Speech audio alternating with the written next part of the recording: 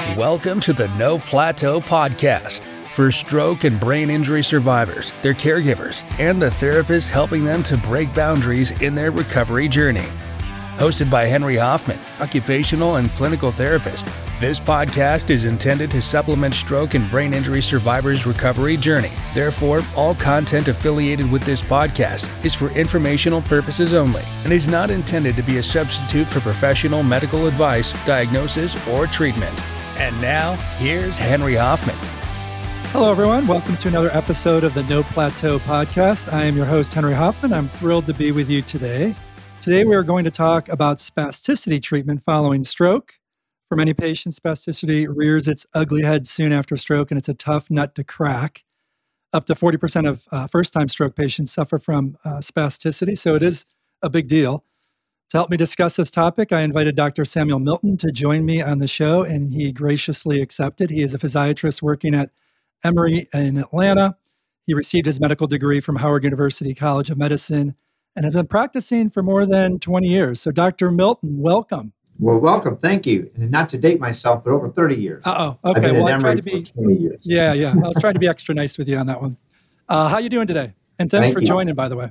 I'm doing very well, and I'm very excited to talk about this topic. All right. Well, great. Well, let's first just, if you don't mind, just talk a little bit, brief background about you so the audience, which is made up of both patients and clinicians, can learn a little bit more. Sure. So after I finished my residency training at National Rehab Hospital, I've always been involved in a teaching academic type of practice with inpatient and outpatient, but mostly running stroke rehab units, which has led me to my current position at Emory as an associate professor. I currently manage the inpatient stroke and brain injury unit for Emory, which is about 20 bed unit. And I also have an outpatient practice where I manage patients who have chronic stroke deficits as well. Spasticity is one of the areas that I find fascinating and interesting, and I see many patients who have issues because of spasticity. Yeah. Well, again, it's a pleasure having you. And, we're going to talk a lot about spasticity now. And obviously with normal muscles, this is for the patients and the therapist. The brain inhibits most reflexes when we're dealing with normal muscles. But following an upper neuron injury, like a stroke, the patients go through the classic, Brunstrom recovery stages. Some people know it as Brunstrom. Some people know it as recovery stages or healing stages. But you go through this process of flaccidity to emerging spasticity and to hopefully, if they don't get stuck at that stage, to breaking out of synergy or breaking out of that spastic nature and performing some more isolated functional tasks. But the major problem, as you know, is the loss of supraspinal control from these reflexes. And the spinal reflex activity is normally, tightly regulated. And if inhibitory control is lost, the balance is tipped. Obviously, you're going to have this hyperexcitability of the spinal reflexes. So imagine constantly, folks, lifting up a 50-pound dumbbell during your waking hours. That's not going to be fun. It's not going to be comfortable. A buddy of mine and a purveyor of stroke recovery, the late Pete Levine, he used to preach the muscle's the victim and the brain's the perpetrator. From our perspective, it's the brain issue and it's not a muscle problem. And you really just have to rewire. And that's what I want to dive into. But from your perspective, you've been doing this a long time. How do you describe spasticity to your patients? What's the best way to describe it to a patient? Because some people, it takes like 20, 30 minutes just to get to the definition. And then they end up saying, and there's still a lot that we just don't know. So how do you typically describe spasticity to patients? That's correct. First of all, I have to make patients understand and their caregivers understand that we all have normal tone. We're not floppy or we're not flaccid, but all people have normal tone.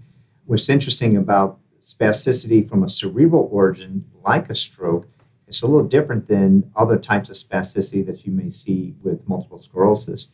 And you described it pretty well with that synergistic movement pattern, meaning that when we execute a movement, one muscle actually shortens the joint while the other muscle relaxes to allow that joint to be shortened. So the brain has a on-off mechanism that allows fluidity of our movements. So when we have a patient who's had a stroke, we lose that fluidity where both muscles are on at the same time. So they're both fighting each other, or they're both in synergy, meaning they're both contracting at the same time. So they have a very specific type of spasticity that is unique and obviously very challenging. Why do you think when we see spasticity and patients come into the clinic, it's typically in a flexor pattern. And I know mechanically the flexors are stronger than the extensors. And, some argue that there's spasticity in both the flexors and extensors, but the flexors are winning. Or they'll say it's there's an overexcitation of a certain descending pathway. Why is the flexors typically the spastic muscle? Right. Generally, those are the anti-gravity muscles. So those muscles that fight gravity are the ones that tend to be spastic. For example, if you look into the upper extremity, you're going to see a stroke pictures. We're going to have a classic, what we call a flexor synergy, flex at the elbow, flex at the wrist, hand in a fisted posture. The lower extremity is the opposite, where the leg goes into extension and the gastrocs is so in other words, the foot is pointing downward. So I look at it as the muscles that typically fight gravity every day. Our muscles aren't equal in strength. So those muscles that fight gravity every day are much stronger than the muscles that don't. So if you look at your arm, for example, the muscles that actually grip something, like if you're going to hammer something or play tennis, well, naturally, you want those muscles stronger than those muscles that want to release. So those muscles that tend to fight gravity or be those strong flexors will be stronger than those extensors. But we don't know that on a day-in and day-out basis because our brain controls how we move, and they control the fine coordination of these muscles and how they interact. It's almost like you're already fighting a losing battle just because the flexors are stronger than the extensors. If you ever lived in a third story walk up and you have groceries, you're going to hook them with all your fingers into a flexed grip and you're not going to carry them with your extensors. So we're already fighting a losing battle because the flexors are so stronger than the extensors. And then, of course, you have a stroke and you go from the stages of flaccid to emerging spasticity, and you start to see those fingers go into flexion. And then the hope is over time, which we'll get into through some treatment interventions, we can kind of break out of that spastic pattern and get some more recovery there. So moving on to common treatments. Now, if we can just think about it from a medical perspective, the different buckets of treatment. So I don't want to say too much because you're the guest and you're the one who's the expert in spasticity. So if you could just describe the large buckets as far as surgical, chemo denervation, just oral, pharmacological, what are the major buckets? So a patient comes to you and they have spasticity, what are the solutions and options for them? Well, the first bucket I always think of is therapy. So that's the very first bucket. And then depending on the patterns of spasticity, you move into oral medications as one method of treatment depending on the type of spasticity. And then more recently, which became FDA approved, you look at chemo denervation, where this is more designed to treat focal spasticity of one or two muscle groups. Then the last option, well, I don't want to say last option, but another option would be surgical intervention when you're releasing tendons. Sometimes, depending on the expertise of the surgeon, they'll do transfer of tendons or to take advantage of some of the overactive muscles, or a combination of all the above. And that's how I look at it mostly now, as a combination of all the above. Okay. And so we've all had patients, whether they come in with a baclofen, it's more systemic, or you're using a medication versus a focal. How do you determine if you're going to give a patient a medication versus going with a focal chemo? One of the examples is Botox. It's not the only one, but that's the one that all the patients commonly know and have heard. How would you determine who's going to get medication versus getting Botox, for example? Well, first of all, you have to appreciate whether or not the patient has more generalized spasticity. So in other words, if they are fighting with spasticity in their leg as well as their arm, it's going to be very difficult to try to address with Botox every spastic muscle many times. So you may want to attack it using a systemic agent to try to then isolate or make more prevalent those muscles that you can now address with Botox. There's a limitation of how much Botox you can give safely. So if a patient has diffuse spasticity, I'm going to offer a oral agent first and then use the focal treatments with chemo denervation or Botox. With the medication route, what are like one or two of the common side effects if a patient wants to get medication for systemic, upper and lower extremity spasticity? Well, the most common medications that we use, baclofen or tizanidine, we also use some anticonvulsants that can help, but they all act centrally. what that implies is that many times these central acting agents can cause drowsiness and make people actually feel weaker. Sometimes they don't tolerate these side effects whatsoever, especially when you're looking at a patient who's had a stroke, which is a type of a brain injury. So the patients who had a stroke are already struggling with some neurocognitive and neuropsychiatric issues from the stroke, and then you add a medication that has a central action, it can be challenging for them to tolerate that. And that's what problems we have many times in trying to use a medication in patients who've had stroke, is that by the time they get to a level where it's helping, unfortunately, don't tolerate the sedative side effects. At that time, we're left at trying to use other modalities, which primarily would be chemodenervation. I've even have had patients who've had strokes have an intrathecal baclofen pump because their spasticity is so severe in their lower extremities. Many times, if you can take care of the bigger problem, then you can focus the neurolytics on the focal problems. So before we jump into the neurolytics, can you briefly explain what intrathecal baclofen pumps are and how do they actually implement that? So intrathecal baclofen pumps, we usually reserve that for patients who have severe spasticity. So how that type of treatment works is that there's a catheter that goes into the space of the spinal cord, the intrathecal space where the fluid is, and we actually administer baclofen. Now, the good thing is that the baclofen there is going to be 100% bioavailable, meaning that all the medication that's being administered is going to exactly where it needs to go. When you take an oral baclofen, only about 30% of that actually goes to where it needs to go. So therefore, you're left dealing with the sedation and the fogginess, the brain fog that's associated with the oral medication, where we're using 100th of a dose. So instead of a milligram with intrathecal baclofen, you're using a microgram. So we don't have to typically worry about the sedative side effects. And it is very powerful in reducing spasticity, especially in the lower limb. It does require a surgical procedure, and usually we do a trial first to assess whether or not this would be appropriate for the patient. Interesting. Well, let's switch gears then and talk about chemodenervation techniques. Basically, those are local injections, like you said. It kind of gets a bad rap, as some patients think that they're putting poison in their body. As for the audience, Botox is, as an example, it's not the only one, but it's a drug made from a toxin produced by a bacterium, Clostridium, right? Botulism, foodborne intoxication. And it can cause life-threatening type of food poisoning called botulism. So can you discuss exactly what neurolytics are? And obviously I brought up Botox as an example, and maybe curb the fear that some of these patients may have regarding, hey, you're injecting poison into your body? Sure. So first of all, you're right. Botulism is derived from a Clostridium botulinum, which is a bacteria. It's in soil. It's actually ubiquitous in the soil, so that anytime we eat fresh vegetables, we actually consume a little bit of this all the time. Botulism becomes a problem or poisonous when someone does not can say peaches or can something very well, and then those spores or toxins just multiply and multiply. So you really have to consume a lot really to get sick. But it is a toxin. But in how we use it in an injectable form, it's a very weak toxin. But it has a very strong effect on the membrane of the muscle. It blocks the receptor from releasing acetylcholine so that the muscle can no longer produce a response.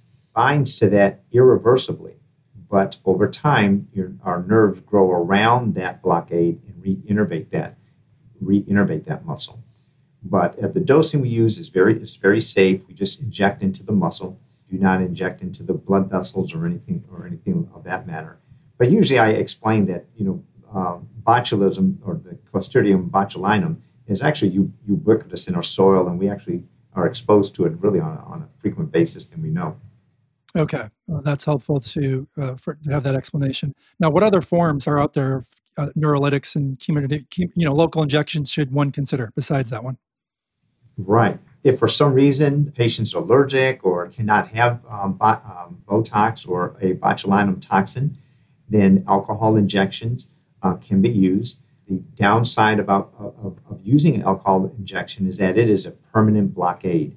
So it takes a long time for the nerve to regenerate if it's going to regenerate, but it's usually a irreversible pathway because it actually destroys the nerve. Wow, interesting. I didn't know that. So with alcohol, the potential risk is, and for some, this might be not a reward, but a potential risk is it's not going to be just 3 months like, Botox and it wears off, where it's a temporary paralytic. This is almost a permanent paralytic, if you will. Correct. The benefit when I explain about using a botulism toxin is that if we don't like the result, it will wear off, and therefore using an alcohol, then it does not wear off, and you have to live with that result. So sometimes that is a tough sell. Sometimes. So, is there any other ones? I mean, I've read stuff on phenol. I mean, is it just pretty much Botox? Oh. Phenol isn't alcohol. So it fall under the phenol. So that's the brand, right? So those are the two major ones. There are 2 or 3 brands of botulism toxin on the market, and phenol is the alcohol that we use for those types of injections. Sometimes you can use a combination of both. Oh, really? Yes. So in my practice, many times, if the patient has a really tight pec, and I'll use phenol there so that I can reserve the Botox in the lower arm where I may need it. So I have used both in combination in the past. Okay. And what percentage of your patients get phenol versus Botox? A very small percentage. Phenol, you have to have the capacity to store it. It has a very short half-life. So I would say that's a very small percentage, like less than 5%. So most of my patients, I'll use a brand of botulism toxin primarily. Okay. And as far as their number one complaint, are they coming what percentage are coming because it's a painful problem versus it's a tight problem? Excellent question. And it can be a combination of both things.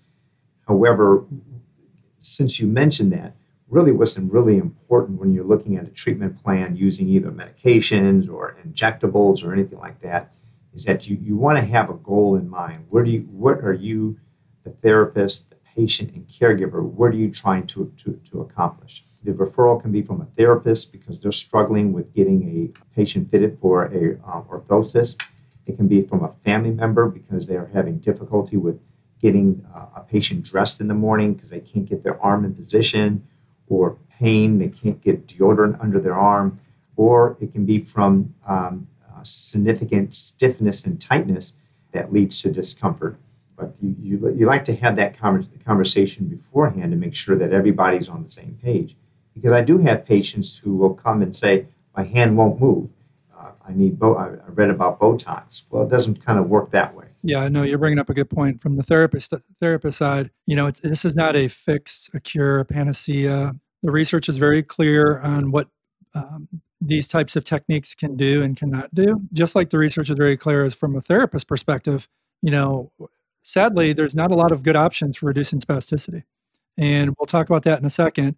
But as far as, positive, I guess a positive case study example for you would be, hey, doc, great. I can now open up my hand to do hygiene, or, hey, this is wonderful. I can now sleep at night without pain in my shoulder. Or guess what? Because of this Botox, I can get my orthotic on much easier. You're probably looking at those goals as the classic success story versus, hey, I got my hand back.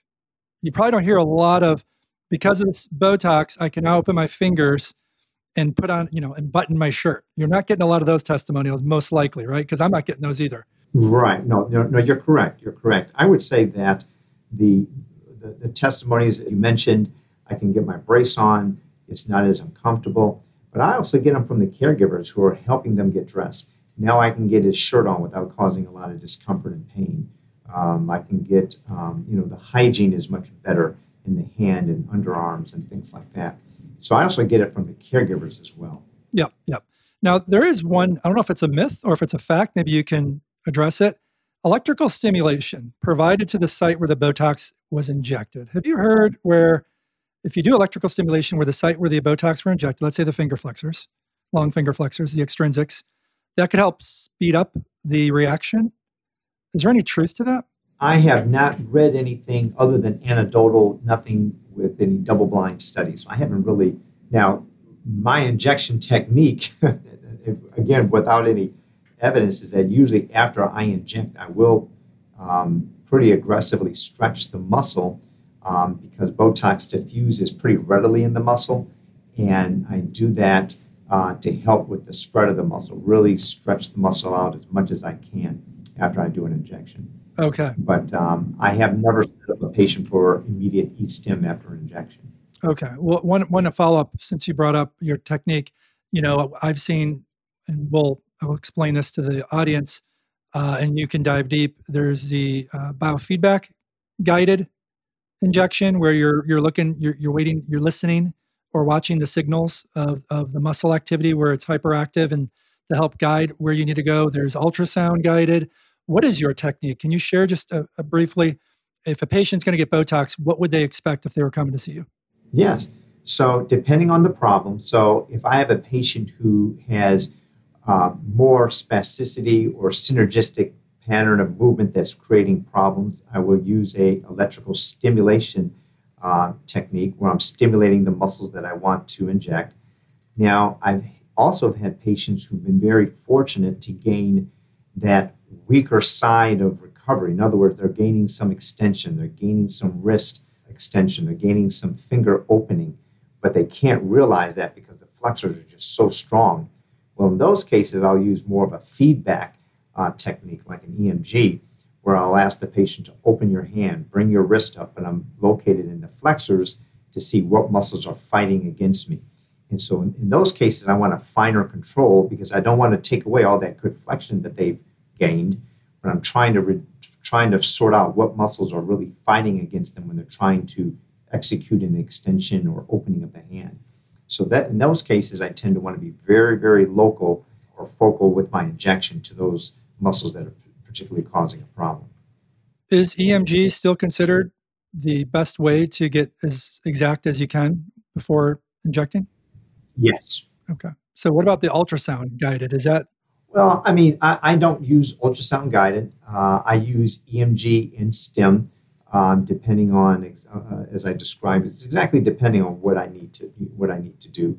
Remember, using the stim method, because the Botox spreads very readily in that muscle, that means I'm not really concerned about getting too much in that flexor because they're so tight. However, if I do have someone who's experiencing some movement, they're using the hand, I'll tell you a funny story in a moment, then that's when I'll use e-stim.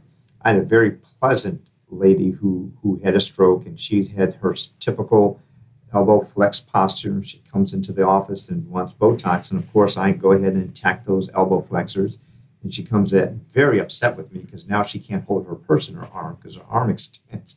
So she was pretty upset that I went after her arm that holds her purse. So Sure. you want to make sure you get your patient's input. Exactly. And there's benefits of having spasticity, right? It's not just always a negative where you don't want to be 100% flaccid. That's not where you want to be in your life. I'd rather be spastic than flaccid, right? Right. In this business, many times you find that when patients or loved ones go through a scenario like this, they want the opposite. So if their hand is now starting to close, all of a sudden they say, well, I need Botox, but at the same time, their hand is just starting to close. So I may not want to jump in there and necessarily do Botox, especially if the range of motion is full. Now they're starting to get some return. Let's see where this return takes us. And if it's a problem, then we'll address it. But I generally don't jump on that right away if they've been slow to have like I said earlier, I've been doing this for 30 years. Every stroke victim recovers differently. I'm sure the therapists in your audience will agree. Every patient is different. But you sort of want to be cautious, like you said. You don't want to take away the good tone. There are some benefits to tone and spasticity. Yeah, so that brings me to the next point. I don't know if you have therapists ever in your clinic when working with one of their patients to be part of the team. I know when I was treating patients back in the day, and I did this with a lot of the SABO therapists that were in different parts of the country, some of them had fantastic relationships with the physiatrist, and they're working with these patients almost on a daily basis. So they know, for instance, when they were using a device called the SABOFlex, that is a spring-loaded wrist-hand-finger orthosis, because a lot of people with spasticity, they can't, and for the camera, you can see they can squeeze, they just can't open. But when you go to the, let's say, go to get your injection, if you take away their PIP flexion, they're no longer going to be able to use their hand for 3 months. And we don't want that either. So the therapist would go in with the patient. They would show the product. This is a functional orthosis. They want to be able to grasp. So please, doc, titrate. Don't do as much. Try to avoid the flexor digitorum superficialis. That's the middle joint that bends. Try not to do too much, because if you take that away, then you're going to be firing other muscle groups. And for the therapist, they would be doing more of an intrinsic plus, where they would no longer have PIP flexion. So they would represent, if you're watching the video, you're representing this type of positioning, which is that lumbrical intrinsic plus position. And if you're in that position, you're definitely not going to be using the SableFlex for those 3 months. It becomes a paperweight. So my point is, I don't know if it's advocated as much, but it should be. If it's not, having that neurotherapist available with the patient to go see the doctor. Because remember, you're only seeing this patient every 3 or 4 months for 20 minutes, where the therapist is seeing this patient for hours per week, so they know what's going on. Do you guys have those conversations with the therapist? And I know you know where to inject, but usually there's more to the story sometimes. Yes. Well, luckily for me, in my situation, my clinic and their clinic are right next to each other. So we have those conversations very frequently. Now that we have electronic medical records, they'll just tell me what they want. That's good. The therapist will say, I need this. This is the problem. Or please look at this. Sometimes they're nice about it, but they'll let me think I have a decision here. No. But yes, it's very important that, especially if they're using this device, because I find the device phenomenal. It gives the patient a world of confidence and self-being. And so you do not want to go backwards, I should say. In those patients, I definitely use EMG feedback to make sure that I'm not overdoing it with the flexors. Yeah, no, I agree. Compartment. Okay, funding. Sometimes I'll talk to patients and they're saying it's not covered. Is it a problem getting Botox covered for stroke survivors? I don't even know if maybe Medicare covers it, but private insurance doesn't. What is the reimbursement situation? Medicare does fund it. Medicaid, state Medicaid also funds it. The private insurance companies, now that it is FDA approved with appropriate documentation, also fund it. The Allergan, the company that produces Botox or manufactures Botox, they also, because many times there's high copays. We didn't talk about the copays that sometimes go with the treatment. And they offer programs to offer financial assistance for the copays. And if you do have a doctor who's doing it, you can ask them about the resources for that or how to apply for those funds. Okay. From a research standpoint, when you think about OT-PT, you've been around the therapist for a long time. How do you think the OTs and the PTs can best treat these patients suffering from spasticity with a combination of a neurolytic? We talked briefly about the goals. The major goals are not a lot of the goals at the end of the day that are home run. We talked about pain management, which is a big one, no doubt about it. We talked about, keeping the hand loose so it can put on a AFO or a hand splint, or keeping the foot loose as well. Talked about just trying to have more flexibility in the limb. The home run is getting the hand back. And, if you comb the research, and this is more also for the patients here, if you comb the research, people confuse spasticity with stretching, thinking stretching will help reduce spasticity. So remember, there is a contracture is not a spasticity problem. Those are two different things. If you think about it for the patient's perspective, if you suffer a stroke and you're weak and you can't move your limb and you start to become spastic, over time, you're going to create soft tissue shortening, which will lead to contractures. So then you're going to try to address the contractures. And this is where it gets a little confusing for patients and therapists and your role. So can we stretch muscle and tendons? Yes. We know that you can do serial casting. We know that you can, there was a study done, I think it was in Brashear's book, talking about more than 48 hours of constant stress to the musculotendinous junction will lead to increased sarcomeres and series. Conversely, if you're shortened for more than 48 hours, it can lead to reduction in sarcomeres.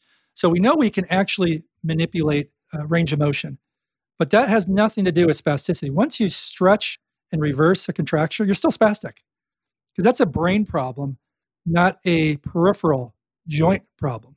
So when I think about research, I think about OTs and PTs. Obviously stretching comes to mind. People want to splint, thinking splinting is going to reduce spasticity. Again, are we going to affect sarcomeres? Are we going to affect the ability to improve range of motion? Yeah, But what do you think is going to happen? The spasticity is still there. E-stim, same thing. I do e-stim a lot. I'll e-stim, for instance, if they have a hard time opening their hand, they have spastic flexors, I'll put e-stim on the extensors, because every time they fire their extensors, they're relaxing the antagonist in that position. I like to stretch and do e-stim at the same time. But a lot of these things, they're inconclusive when it comes to, did we have long-term benefit when it comes to reduction in spasticity? So yes, stretching can reduce reflex hyperexcitability, but temporarily. I can weight bear for 30 minutes and I'll get some, by the time I'm done weight bearing, the patient's nice and loose, but by the time they get to their car in lot C, 30 minutes later, they're tight as a drum again. So from my perspective, the only true way, and this is what I want, long-winded way of asking you, to reduce spasticity is if you can manipulate and affect neuroplasticity. By you doing Botox, by me stretching, by potentially doing e-stim, any way to reduce the tone, it sets the patient up for task practice or functional training, which the brain wants. The brain wants to have a meaningful functional task that's purposeful. And if I can stretch that hand out for 30 minutes and get it loose for 30 minutes, coupled with Botox, or I can put them in a Saboflex that allows them to grasp and release, the hope is, through what the research says, by you doing meaningful, purposeful tasks repeatedly, that we can rewire the brain. And if we go through those Brunstrom stages of recovery, we're going from flaccid to spastic. Well, the next stage is you start to reduce spasticity. And that's what we're hoping on that level, the Brunstrom stage, going from 4 to 5 and then finally to 6. So I guess my point from your perspective, since you're knee deep in this and you work with therapists, how do we get that breakthrough to no spasticity long term? That's just not temporary. Is it through the rewiring process that I explained, or is there some other magic bullet that we haven't touched on? No. I mean, you explained it very well, because as I teach my residents, a spastic muscle is a weak muscle. And really, the more spastic a muscle is, the weaker it is. And as we go through neuroplasticity and motor recovery, well, then that spasticity starts to abate. The problem is that, as I said, alluded to earlier, every patient is different and they develop different types of problems due to spasticity. And in my practice, many times I have such severe cases that I'm letting the patients know that I'm reducing the muscle tone temporarily, but we have to really get this tendon moving. And this reducing the pull of the muscle now will allow the therapist hopefully to get this tendon stretched, reset a little bit longer, because the shorter the tendon is, the more likely you're able to activate that velocity, stretch reflex. You've got to try to restore that muscle tendon. A lot of the research indicates that prior, when I started doing Botox back in the 90s, are finding that doing Botox earlier can be really much more helpful than waiting longer to do it during the recovery, during the rehab process. I totally agree with that, because once you get behind, it's really hard to catch back up. And the worst thing for you to ever see or observe is a patient who somehow got this recovery late in their process, yet their tendon is so contracted that, look, doc, I can use my fingers now, but their tendon has become so contracted that we can't use it until we have to use a more aggressive surgical method. But those break my heart when the only thing you had to do is try to get them on a good program, and then they had this unrealized recovery. You bring up a good point. So I do believe that, I do believe the research is leading that earlier is better as far as intervention. So spontaneous recovery may be for the first 3 months, let's say. How soon can you actually administer Botox? Is there any guidelines behind that? I usually will wait until 1 or 2 months after. Usually by that time, like I said, depends on where the stroke is. Usually these strokes in the basal ganglia tend to develop tone really fast versus some of the cortical strokes where they'll be really flaccid for a long period of time. And you're just hoping for some tone to kick in. But usually these strokes that occur in the basal ganglia usually develop tone really right away. So in my experience, I'm looking forward to, okay, I'm going to need to do Botox. Luckily, because I see them on the inpatient side, I have a good flow or continuum of how they are and how their tone is emerging. It's the patients who've been out for a couple of years that I really struggle with their treatment plan and really need a bimodal approach or a multimodal approach. Luckily, seeing them from day one, I can get a good feel within the first couple of weeks what their tonal pattern is going to look like over the next few months. Yeah, that's great. Well, I think this podcast was really helpful from many points of view. It hopefully opened the eyes for patients to consider Botox and other techniques that they haven't potentially tried before. I think for therapists, they have to realize it's not going to, stretching is not the magic bullet. So don't spend 45 minutes doing a stretching strategy and calling it a skilled service, because it's definitely not a skilled service. We have to come to the conclusion that, and to give your patient the best chance to reduce spasticity, we have to rewire the brain. So we have to do neuroplastic strategies. And the strongest evidence to date are things like constraint-induced movement therapy and task training. And if you don't qualify for constraint-induced movement therapy and you don't have the wrist or finger extension, then you're going to have to consider, e-stim and functional bracing and other ways to get the hand involved so you can actually grasp and release or fire muscles. You need that contract and relax. You got to get that limb involved somehow. Just doing Botox and bracing and stretching is not going to do anything other than temporary relief. So I think this has been, fantastic, especially going over the contraindications, the indications, the surgical options, as well as the, different type of systemic medications. Dr. Milton, this was I could do this for 3 hours. I know you're a busy guy as well, but I really appreciate your time today. I know the audience has. We'll definitely put your contact details in the show notes, and we'll also put in some research articles and links for the audience. Any final word as far as hope for patients who are battling spasticity that might be helpful for them to hear today? Well, I think that's having access to an academic center like Emory or academic center in your area is very helpful. These are people who see stroke victims every day, all day. There are some new techniques, vagal nerve stimulation, things like that we didn't even touch upon that are helpful for recovery. That's a whole different topic for another day. But that's where you're going to find probably the most skilled providers is in an academic setting like this. Wonderful. Yeah, thanks for talking about vagal nerve stim. We'll definitely have to have that as a featured topic as well. Well, Dr. Milton, thank you so much for joining us on the No Plateau podcast. I really appreciate it. I know the audience appreciates it too, and I hope you have a wonderful week doing the great things you do. Well, thank you, Henry. It was my pleasure. Definitely. All right. Take care. Thank you for tuning in to the No Plateau podcast. Please make sure to like and subscribe to stay up to date on more stroke and brain injury recovery stories. The No Plateau podcast is intended to give you an insight into stroke and brain injury survivors' journeys. Any opinions given on this podcast are strictly the individual's, and we do not suggest that you necessarily hold the same viewpoints as anyone on this podcast. This podcast is intended to supplement stroke and brain injury survivors' recovery journey. Therefore, all content affiliated with this podcast is for informational purposes only and is not intended to be a substitute for professional medical advice, diagnosis, or treatment. Always seek the advice of your physician or other qualified health providers with any questions you may have regarding a medical condition. Reliance on any information provided by the No Plateau podcast is solely at your own risk.